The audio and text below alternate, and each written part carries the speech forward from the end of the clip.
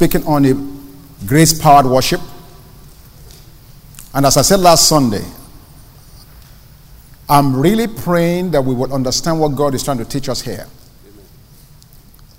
Because this will be the message, or the understanding, or the revelation that will ultimately lead us to where we want to go. And that is a place of supernatural living without any effort. A place where the supernatural will become the norm.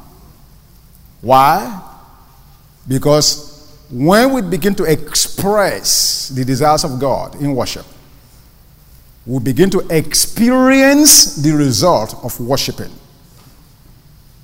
And through that expression and experience, we begin to give God more exaltation. Amen? Amen. So, the very first week I said to us that Paul made the case in 11 chapters of the book of Romans to help us understand why we should make certain adjustments to worship God. In Romans 12:1 and verse 2, he said, I beseech you now, therefore, brethren, by the mercies of God, that you present your bodies as a living sacrifice.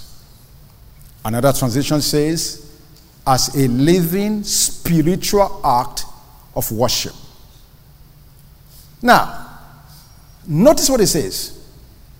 He didn't say we should sing a song, or play the keyboard, or play the guitar. Those things are good. They are forms of expression of worship to God. But this apostle tells us that we should present our bodies as a living act of spiritual worship. That is a direct connection, if I can use that, to what used to take place under the old covenant, where they gave to God dead animal sacrifices. So here Paul is making a contrast. He's saying to these Romans, in the old, we offered animal sacrifices that were dead. But under the new covenant, God has quickened us, has made us alive together with God, and has seated us with Jesus Christ in the heavenly places in Christ. And so he said, no, in the new covenant, you don't offer dead sacrifices. Rather, you present your bodies as a living sacrifice or living act of spiritual worship. Now, what is so important? Why is he saying that? Why is this so important? When I present my body, what does that mean? It includes what? My thought, my hands, my feet, my every part that constitutes my body becomes an instrument now of spiritual act of worship. That's why worship now is no longer just singing on Sunday morning. It's not just playing the keyboard. It's not just listening to good music. Worship now becomes a total, complete way of living. Because now it involves my entire being. I'm now a living sacrifice. My entire life now is that exudes worship to God in various forms. And so from chapters 12 onwards, it begins to tell us the adjustments that we should be making as a result of God's grace and love towards us. I can't go through all of this again because we did that the very first day. But for sure, the first thing it says to us in verse 2 of Romans 12, be not conformed to this world. Rather be transformed by the renewal of your mind, so that you can present to God that which is acceptable and good and your reasonable acts of service. So we know for a fact that because of God's grace in our lives, we should not conform to the culture where we are living. Rather, we should bring the culture of the kingdom to bear wherever we are. The first thing that grace should do for us is rebel against culture around us. No, when I say rebel, let me define that. I'm not asking to go and insult somebody or curse somebody out. No, what I'm saying is you take yourself to and say, wait a minute, God's kingdom supersedes and transcends whatever is going on around me. You're taking your cues from the kingdom of God, not the culture that you're living in. That's worship when you do that.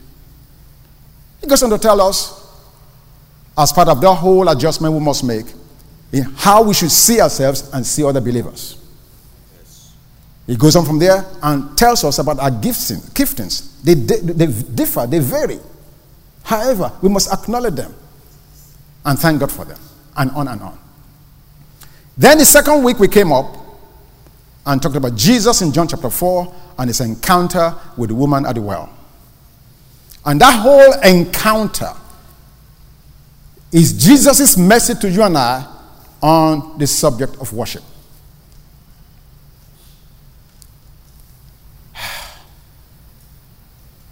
John 4:4, the Bible says, Jesus said he must needs go through Samaria. And that's where we camped last week. And that's where I want to build from today. I don't know how many times when you're on your way to work or to the store or to your friend's place or going out, you just feel inclined not to go by the normal route you're walking or you're driving. You just feel something tell you, take this place another way. Many times we ignore that nudging, but I want to tell you this morning, that's God speaking to you. In Acts chapter 8, we saw Philip enjoying a tremendous revival in Samaria. And right in the middle of those happenings, God says, arise and go down to Gaza, which is in the desert. God changed his direction, changed his movement. If Philip was saying what Jesus said, he would have said, I must needs go to the desert. In Acts chapter 8. Now, I'm going somewhere with that. Again in Acts chapter 10, we see Peter praying on the rooftop. He was hungry, he was praying, and in that prayer, God again changed his direction. Said, Peter, arise and go to Cornelius. He wasn't planning to go to Cornelius. What does John chapter 4 verse 4, Acts chapter 8, Acts chapter 10, what do they all have in common? And what am I trying to say to us this morning? I'm trying to say to us this morning, don't ignore those God nudgings. If you are going to be a true worshiper, the first thing you must recognize is life cannot be about your agenda. Yes. It has to be about his agenda. Okay? In John chapter 5, Jesus told us in verse 19 and verse 30, he said, what I see my Father doing, that's what I do. He said, I do nothing of myself. All the things I do are as a result of what I know my Father is already doing. So when Jesus said in John 4:4, I must next go to Samaria, it's because God his Father was there already. And he recognized that his Father was already doing a work in the heart of the Samaritan woman. So Jesus changed his itinerary, changed his direction to go and finish what his Father had begun. Acts chapter 8, the same thing. When God sent Philip to the desert. Why? Because there was an eunuch from Ethiopia who had gone to Jerusalem to worship, but did not know who he was worshiping. And God needed to send someone to that man so that his worship would not be empty. So he changed Philip's direction, sent him to the desert to engage the Ethiopian eunuch to bring him to the kingdom. Acts chapter 10, the same thing. Peter was minding his own business. God was at work in Cornelius' heart. And God had to change Peter's agenda so that Peter can join in what God was already working on to bring Cornelius to the kingdom of God. Do you understand what I'm saying to you? Yes. I said all of that to say this. The goal of salvation is worship. God went to reach the Samaritan woman. Why? So that Jesus can bring her to a place where she can exalt God. God sent Philip to the Ethiopian eunuch to bring the eunuch to a place in the kingdom where he can be born again and so forth, offer God praise and worship. The same thing with Cornelius. The reason we are born again is because we've been created and made to worship. Worship is the reason for salvation. The reason Jesus said to the woman in John chapter 4, verse 24, is that the Father is seeking. Who is he seeking? True worshipers. People that will be born again and as a result give their lives to God in total praise, adoration, and complete honor. I want to move on this morning, but I need to make 1 or 2 points. My friends, we are not saved so we avoid going to hell. Okay. I'm going to let just that fly for a minute. Yes. If the purpose of salvation is to avoid hell, it will have been a lot easier for God not to create us. It won't make you. And if it doesn't make you, hell is not a factor. Yes, sir. Do you see that readily? Yes. So I am not saved because I'm trying to avoid hell. The opposite of that is also true. I am not saved just so I can go to heaven. Yes. Yeah. And for religion, that is heresy. How dare you say that? Of course, if you are born again, you go to heaven. But that's not the reason you are saved. If that was the reason you were saved, the moment you were saved, you should check out here and go to heaven. Yes, sir. Correct. So why did he leave you here after you've been born again? He left you here because he made you for his pleasure. He made you for his glory. He wants to transform you so much that every living moment you have here on this earth, you honor him, glorify him, bless him, and give him the credit that he alone deserves. No, I'm not saved because I'm escaping hell. No. Thank God I will not go there. Thank God you will not go there, but that's not the reason for which you are saved. And thank God that you will go to heaven if you are born again. But that is not the reason. That's just like a fringe benefit. You are made for his pleasure. Every time God looks at you, man is delighted. He gets pleasure. He is blessed. And look at my creation. I made Greg in my own image and likeness. Let me give you a hug. God lives forever to just hug you, to just be blessed by your presence. Thank you, Lord. In fact, the Bible says angels are looking and say, man, what is going on? Yes. Wow. You need to understand that. Now, with that being said, let me spend the next few minutes to talk about today's message. In that John 4:23, Jesus said, the hour is coming, and now is, when true worshipers will worship the Father in spirit and in truth. Now, we're going to be addressing this. There's too much in all of these passages. We're going to be here for a while. Let me just say this to you now. And that's why, again, this next week we are fasting. And the theme of the fast is made to worship. Wednesday, Thursday, and Friday. Because I really want this thing to really get to sink into all of us. It's already realigning my own life. Yes. Because you have to understand, I have to change in order for you to change. Some changes must come to me so that I can help you to make the changes you need to make. Yes. Worship is not just coming here on a Sunday morning. It's part of it. But what I've said to you before, and I'm saying to you again, you cannot live like the devil from Monday through Saturday and come worship on Sunday. No. You're already defeated before you come to church. And if that's you, you need to get here on Sunday morning and just fall on your face and say, God, help me. Don't go through the motion, lifting your hands and singing songs. That does not do anything for God. You're going to see that in a minute. No. Worship is given to God what already belongs to him, which is you. You belong to him. Yes. And so, Jesus is saying in John 4:23, the hour is coming, and now is, when the true worshipers will worship the Father in spirit and truth. Immediately, you should immediately say, wait a minute, why did he qualify worship by the word true?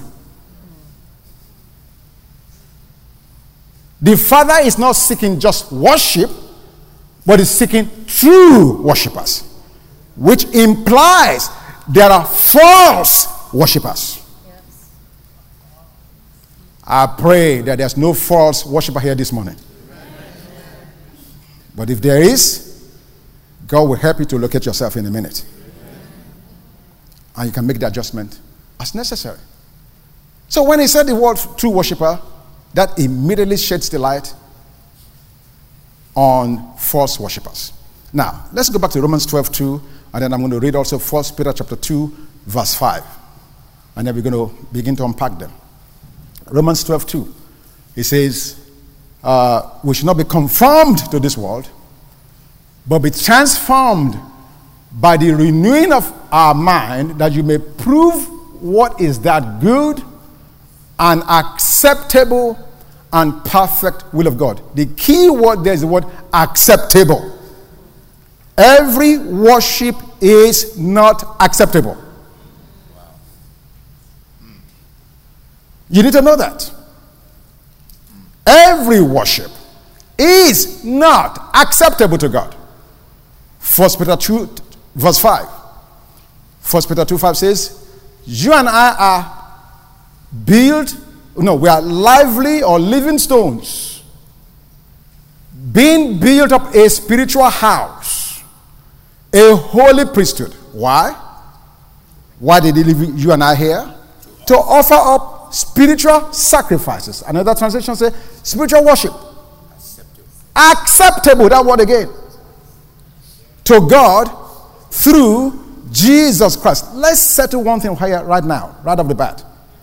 The only worship that God accepts, is through Jesus. Amen. Amen. So, I'm worshiping Allah, and Muhammad is his prophet. Wrong.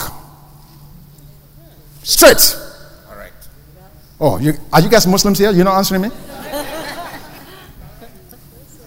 Through who? Jesus Christ. Not through Muhammad, not through Confucius, not through Buddha, not through your favorite prophet, not through your favorite pastor. I don't care if he has fire in his mouth. The only worship that God accepts is the one that is offered through Jesus Christ. End of story. Hallelujah. Which implies you cannot worship except you are born again.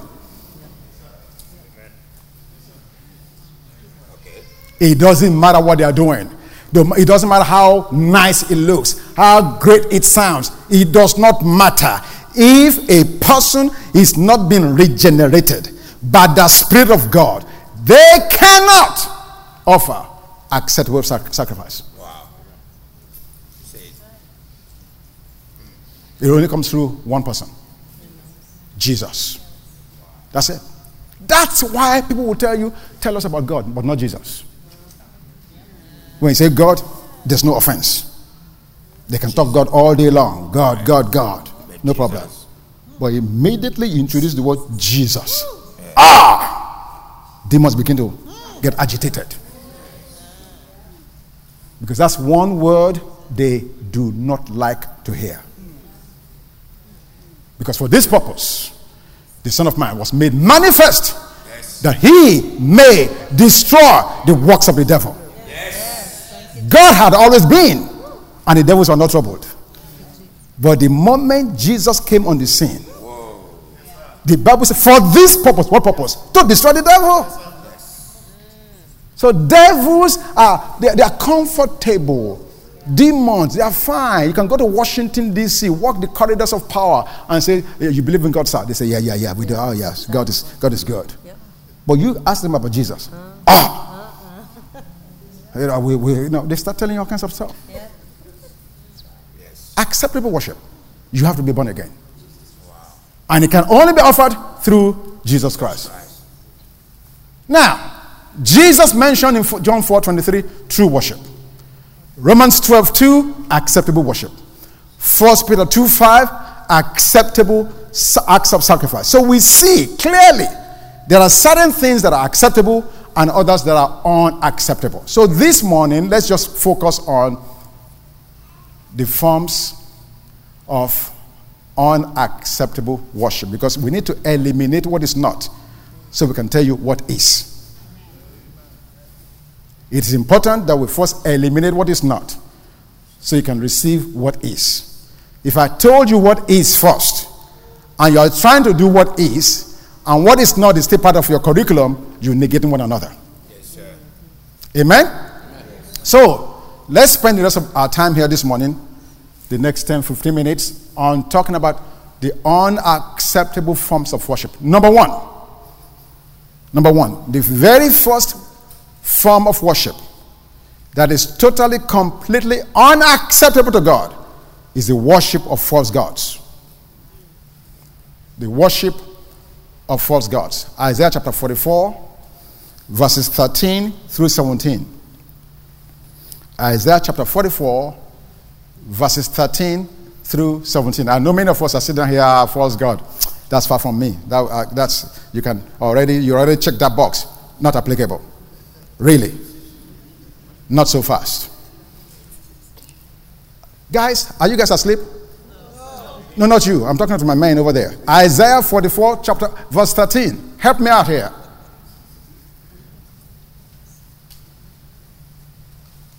Thank you very much. Bless you. Look at what it says. The craftsman stretched out his rule. He marks out one with his chalk. He fashions it with a plane. He marks it out with the compass and makes it like the figure of a man, according to the beauty of a man, that it may remain in the house. Go on. He cuts down the cedars for himself, takes the cypress and the oak. He secures it for himself among the trees of the forest.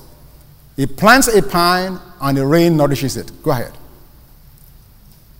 Then it shall be for a man to burn, for he will take some of it and warm himself. Yes, he kindles it and bakes bread. Indeed, he makes it God and worships it. He makes it a carved image and falls down to it. Do you see what God is saying here? All through the Old Testament, God admonishes, challenges Israel about this practice. What is he saying? You take a ruler, you mark out a piece of wood. Now it tells you how the wood is planted and what happens to the wood. From the wood, you warm yourself. Nice fireplace. Correct. From the wood, you bake bread, you eat. From that same wood that you used to make a fireplace, that you bake bread with, you now carve an image. You make it beautiful. And then you bow down and say, this is God. How ridiculous! Wow. Now, some of you here may say, oh man, that is foolish. We just came back from Asia a couple of months ago, where every building literally has a huge graven image. In fact, they have perfected that trade, Pastor, where depending on your need, you can buy a small one, a mid-sized one, or a large one. It's available. Small God, medium God, large God. Super large. Super large. Because in the airport, it's super large. Shame when you bring there, Bangkok. In the airport, oh man, the image goes to the roof. Huge thing. I mean, these things are as wide as humongous. Humongous. You drive on the highway, they plant them all over the place. Gods of safety, gods of protection. Everywhere. I don't care which hotel you are going to. There's no hotel. In fact, this last time the hotel we stayed in, they had one on the outside And then in case you miss one on the outside, they have one right there by the front desk. Oh, yes. And the amazing thing to us, as we saw the one by the front desk, every day they bring a 5-course meal in front of this thing. Iced tea, rice, chicken, apple. 5-course meal. And somebody's job is to replace the meal every day.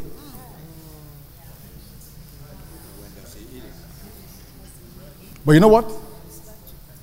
I give them credit, this one credit. They are not ashamed to put their God on display. Wrong God as it may be. They are not ashamed to put their God on display, number one. Number two, they are not ashamed to worship it publicly. Now, I know I'm talking to a lot of people that came from a Afrocentric background, where you guys came from across the oceans. You have similar gods, but you put them under your mattress. You hide them away from view in a separate, secret room that only you can enter. You go there, you wash your face, you do whatever you need to do, and then you come out and say, hallelujah, God is good. But we don't know which God you are calling. Is it a God in a dark room of your house or the one in the church? Hello? False gods. Now, we know that in the West, North America, Europe, in Western civilization, we will laugh at anybody who worships before a graven image. We say they lost their marbles, they are crazy. It's not possible. So for us, perhaps we won't do this. But let me tell you something. We have substituted other things with the graven, for the graven images. That's true. So we do not carve a wood. We do not bow down before a wood. But have we been taken over, perhaps, with three things? Number one, how about the pursuit of pleasure? Where I can get a thrill today, and hopefully that thrill would numb my pain. That thrill will help me forget my mystery. That thrill will help me not to think about him or her. I've been heartbroken, I've been disappointed, I've been devastated. Let me just get a thrill. Maybe it's for you sex. Oh, sacred cow. I look at your faces when I mention the 3-letter word sex. Some of you look at me, how dare you? Is it alcohol? Is it drugs? You see, because those guys that are on these things, they just think, you know what? If I just get one hit, crack cocaine is cheap, let me just get one hit, man, all my problems will go away. Not knowing that one hit will make you a registered customer for life. Pleasure. Exotic vacation after exotic vacation. I live from vacation to vacation. I'm not living for God. I pay for this one. It cost me $6,000. Man, I love it. Man, I can't wait for the next one next year. Hallelujah. And every day for the next 1 year, I'm living, thinking of that exotic vacation. Yeah, there you go. Graven image. Yep. Amen. Graven image. Graven image. Pursuit of pleasure. Now, are pleasures wrong? No, it's not wrong. In fact, we don't have to choose between pleasure and God. Amen. That's right. Psalm 16 verse 11 tells us, in thy path is life. And in the presence of God, there is fullness of joy. And at his right hand are pleasures forevermore. So you see, I don't have to make pleasure a God. When I serve God, I ultimately become pleasured. Yes. Thank you, Lord. Amen. Yes. Woo! Hallelujah. Go and ask Moses, Hebrews 11:25. Who refused to be called the son of Pharaoh's daughter. Rather, the Bible says, choosing affliction Why? Because he has seen something and willing to forego the pleasures of sin for a season. Yep. There you go. What does that tell us? Every pleasure you and I seek outside of God is but for a fleeting moment. At best, it's temporary. So I get high now. Okay, what happens tomorrow? You need another high. What happens next tomorrow? You need another high. And on and on and on until you become hooked. Why? All these things are temporary. They're for a season. But in God, God will take you to places, will help you to see things, will help you to be things that you never dreamt was possible. Amen. He is our ultimate pleasure. Amen. So we may not worship a graven image, but are we worshiping the pursuit of pleasure? Wow. Secondly, how about the pursuit of worldly gain? I mean, you throw your brother, your sister under the bus for $1. Listen, we're all looking good right now. I look at your faces. You look good. You look radiant. You look wonderful. You look blessed. Get money involved. Get money involved between two brothers. You will find out if you are really brothers. I told you my story. How I owed a man $36,000 and he did not allow that to break friendship. I owed a man $36,000. And the man did not break rank for 1 nanosecond. Let somebody owe you 36 cents.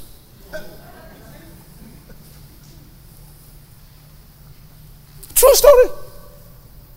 True story.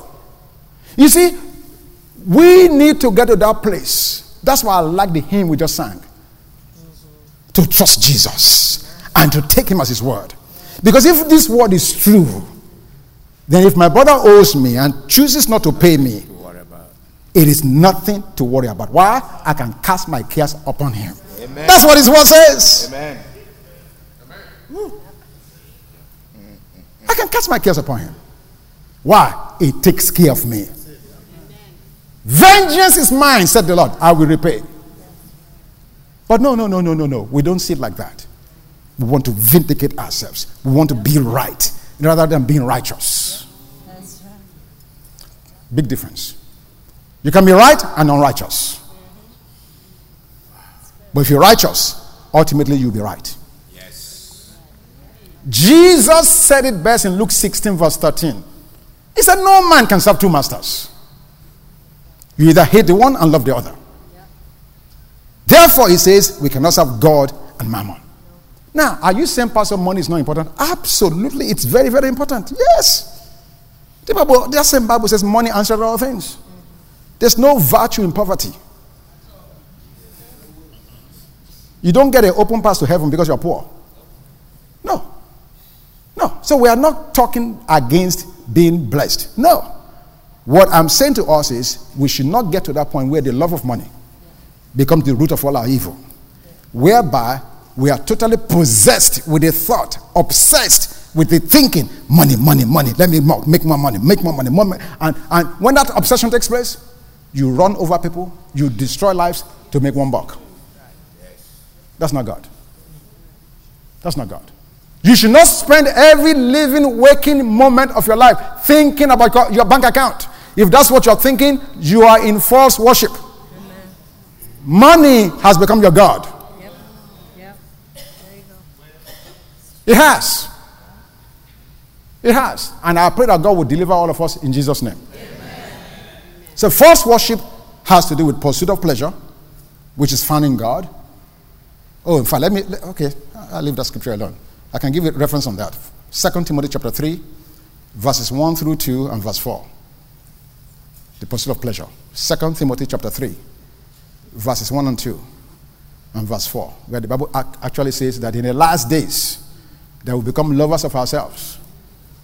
And that we will love pleasure more than God. Yeah. And then also Timothy chapter 3, verse 3 says the same thing. Yeah. No, I'm sorry. Titus chapter 3, verse 3 says the same thing. You see, so I'm not just saying something here. off my head. I'm telling you what the Bible says. And by the way, you need to know that what destroyed Sodom and Gomorrah was not just the homosexual activity going on. Right. When you only read Genesis, you only catch a little bit of it. No. What ultimately brought it down is Ezekiel chapter 16. It talks about living in pleasure. Living for pleasure. That's it. That's a problem. Okay? That's a problem. All right. So we talked about pursuit of pleasure, pursuit of worldly gain, and last one I want to address this morning before we close today is the issue of pursuit of knowledge. For some of us, knowledge, apart from God, human reasoning has become God. No matter what God says, you have 3 points of debate against it. Remember what Paul said? Casting down every imagination and every thought that exalts itself against the knowledge of God. Bringing every thought captive to the obedience of Christ. The only knowledge you and I should pursue is the knowledge of God. Any knowledge outside of that will destroy you apart from God. Yes.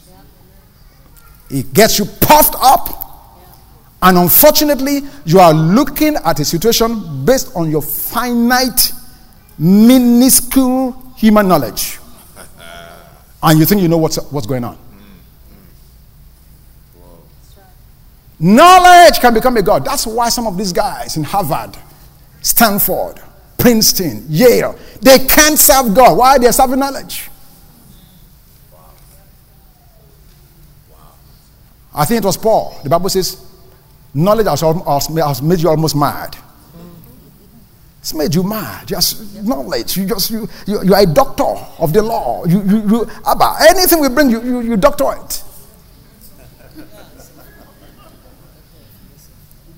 While we're on that note, I know you've seen this caption that says, knowledge is key. Or knowledge is power. Really? How is that working for Africa? Can somebody tell me? With all the doctors of law that we have there, the PhDs and the LLDs and all of these DDs. Hello, Lola? How is it working for Africa? We have knowledge, and we are going backwards.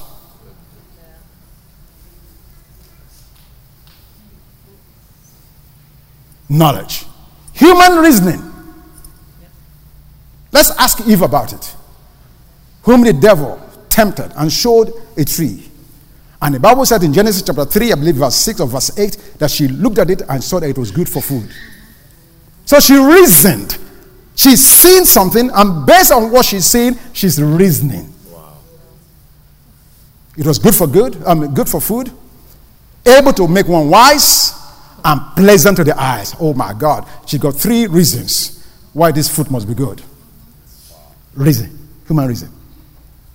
And she allowed her reasoning to set aside God's instruction.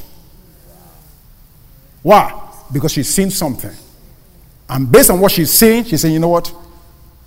Maybe God must not mean what he said. Or is it Lot we want to call to the table to give us a testimony? Mr. Lot, why did you choose the plain of Jordan? In Genesis chapter 13. The Bible says, he looked, he lifted up his eyes and saw that the plain of Jordan was well watered. Knowledge.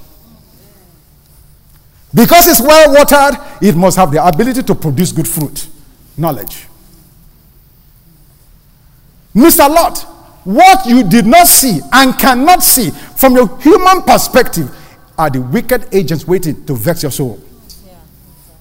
So you see, at best, your knowledge is limited.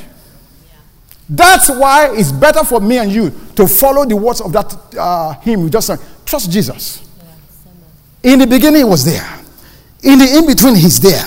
At the end, he's there. He finished it before he began it. He's the Alpha and the Omega. the first and the last. He knows everything about all things, about every subject matter. So much so, he came to Galilee and saw those fishermen toiling. They've toiled all night and caught nothing. They were expert fishermen. They're experts. They fished all their lives. And here comes this young boy called Jesus. When did you arrive? Johnny just come. You just came here. You just got here. Who made you? Who taught you how to fish? Head knowledge. How do you know how to fish? You're a carpenter. How can you be qualified as a fisherman? Head knowledge. But he said to them, cast out your nets on the other side. We've been doing this before you were born. We know your father. He's a carpenter. And we know that you are helping as an apprentice in his workshop. What do you know about fishing? Is that what they said to him?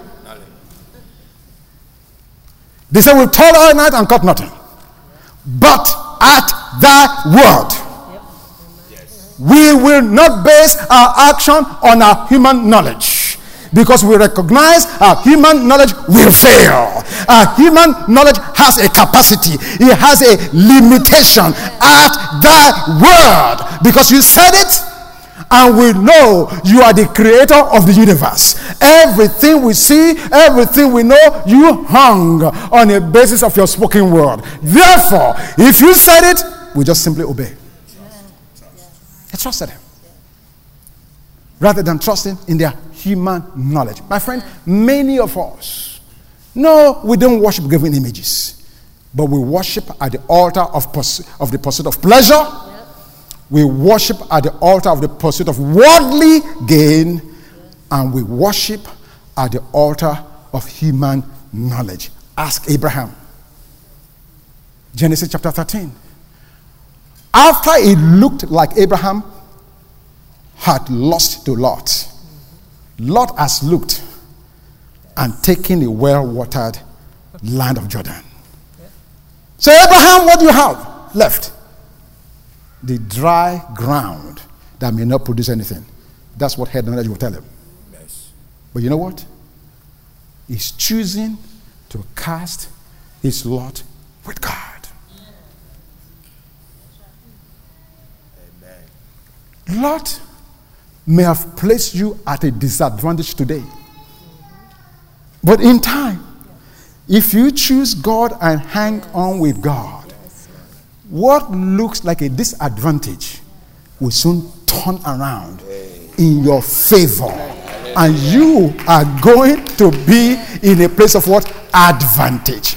Because what Abraham could not see with his natural eye, God said, now lift up your eyes, Abraham, to the north and the south, the east and the west. For as long and as far as your eyes can see, that's exactly what I'm going to give you. Now I understand what the apostle said. We should not walk by sight, but by faith. Because your sight will limit you.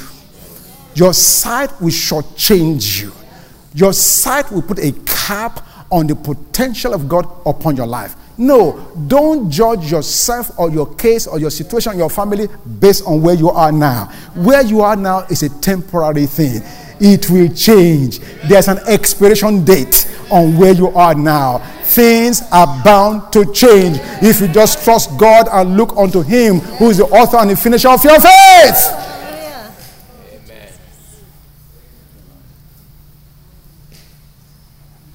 I'm just going to end there today.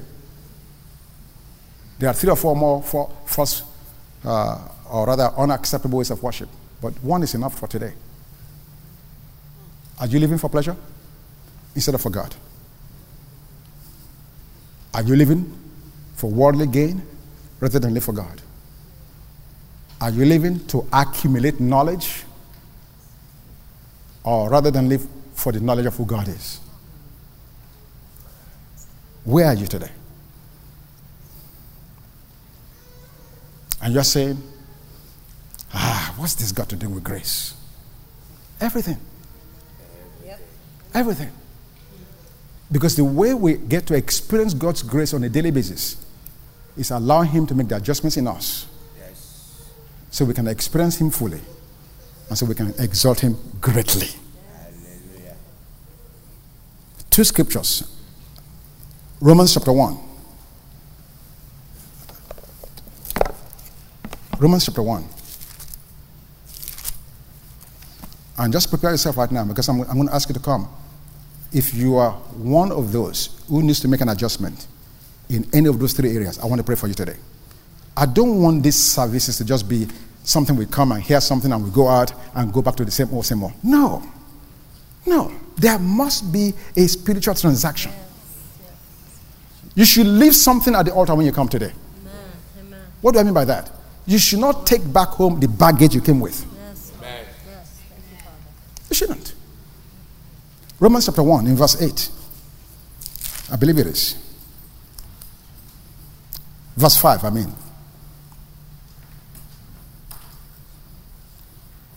Romans 1:5. Through him. Who's him? Jesus. Don't ever forget that. Through him. Jesus is it. Amen. He is grace personified. He is love personified. He is prosperity personified. He is healing personified. Everything you can think of in God is in Jesus. Yes. Jesus plus nothing.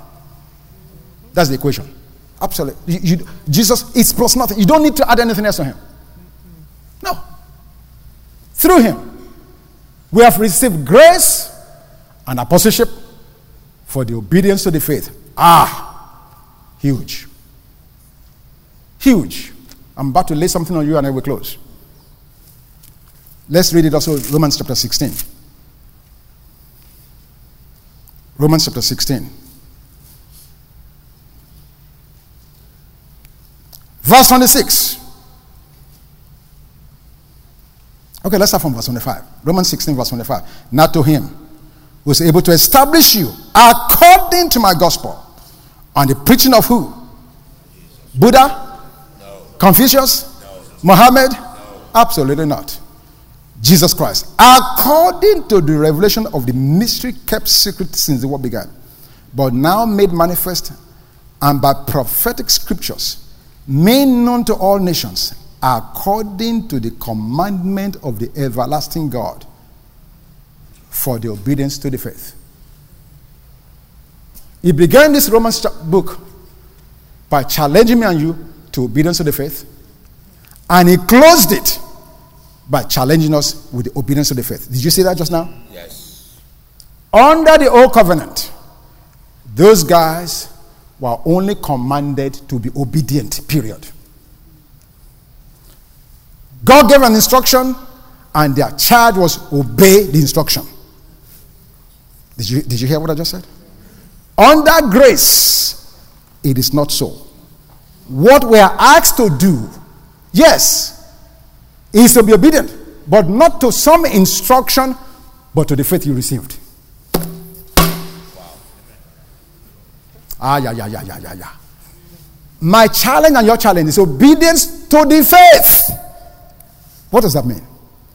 Greg, what do you believe? Obey what you believe. That's what God is saying. Obey what you believe. Obey what I've taught you, and you believe it. Now, show your believing by obeying it. Not just an instruction that had no life, that you just received, that had no person, no meaning to you. It just says, thou shalt not do this, thou shalt do that. So go and obey that. No. He said now, God gave Jesus and the grace for the obedience of their faith. This is the bottom line. Whatever you are hearing, the proof that you believe it is you are living it. If you are not living it, it does not matter what you say about you believe. You don't believe it. Wow. You don't believe it. Because you and I are a product of what we believe right now. Yes. Where you are today is a product of your believing up till now. Yes. And where you will be tomorrow will be as a result of what you believe right now. Yes. Right believing leads to right behaving. Simple. So the issue is we should stop trying so much and start trusting so much. Do you believe this morning? Are you willing to live the pursuit of pleasure? I'm not saying that you will not live pleasurable life, because the Bible says God gives us good things to enjoy. That's who God is. But He does not want the things He's giving us to enjoy to become Lord over you. No. No. God wants to prosper me and you. He delights in the prosperity of His servants. Absolutely. But He does not want prosperity to be your God. God wants me and you to be knowledgeable about Him, because when you know Him, you know about everything. But He does not want the pursuit of knowledge to overtake us. Is anybody here today and say, Pastor, I need deliverance from any of those three things? Please move this out of the way for me. See, the first manifestation of grace is vulnerability and transparency. Yes. We have been talking grace here for 2 years. Even though I'm thanking God that it's taking hold and getting more traction, but I don't see it visibly yet. But you know why?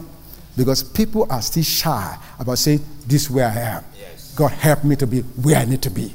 When grace fully takes hold on you, nobody will have to make an altar call. You run to the altar and say, God, help me. I'm a man of unclean lips.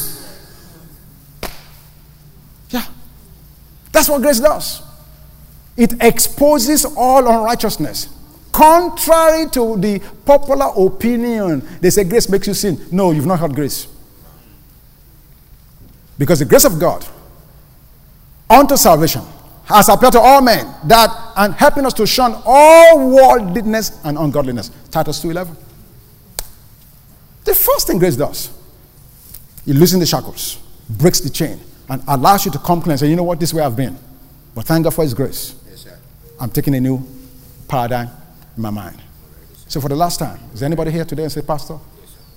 I want to stop, shun the pursuit of pleasure,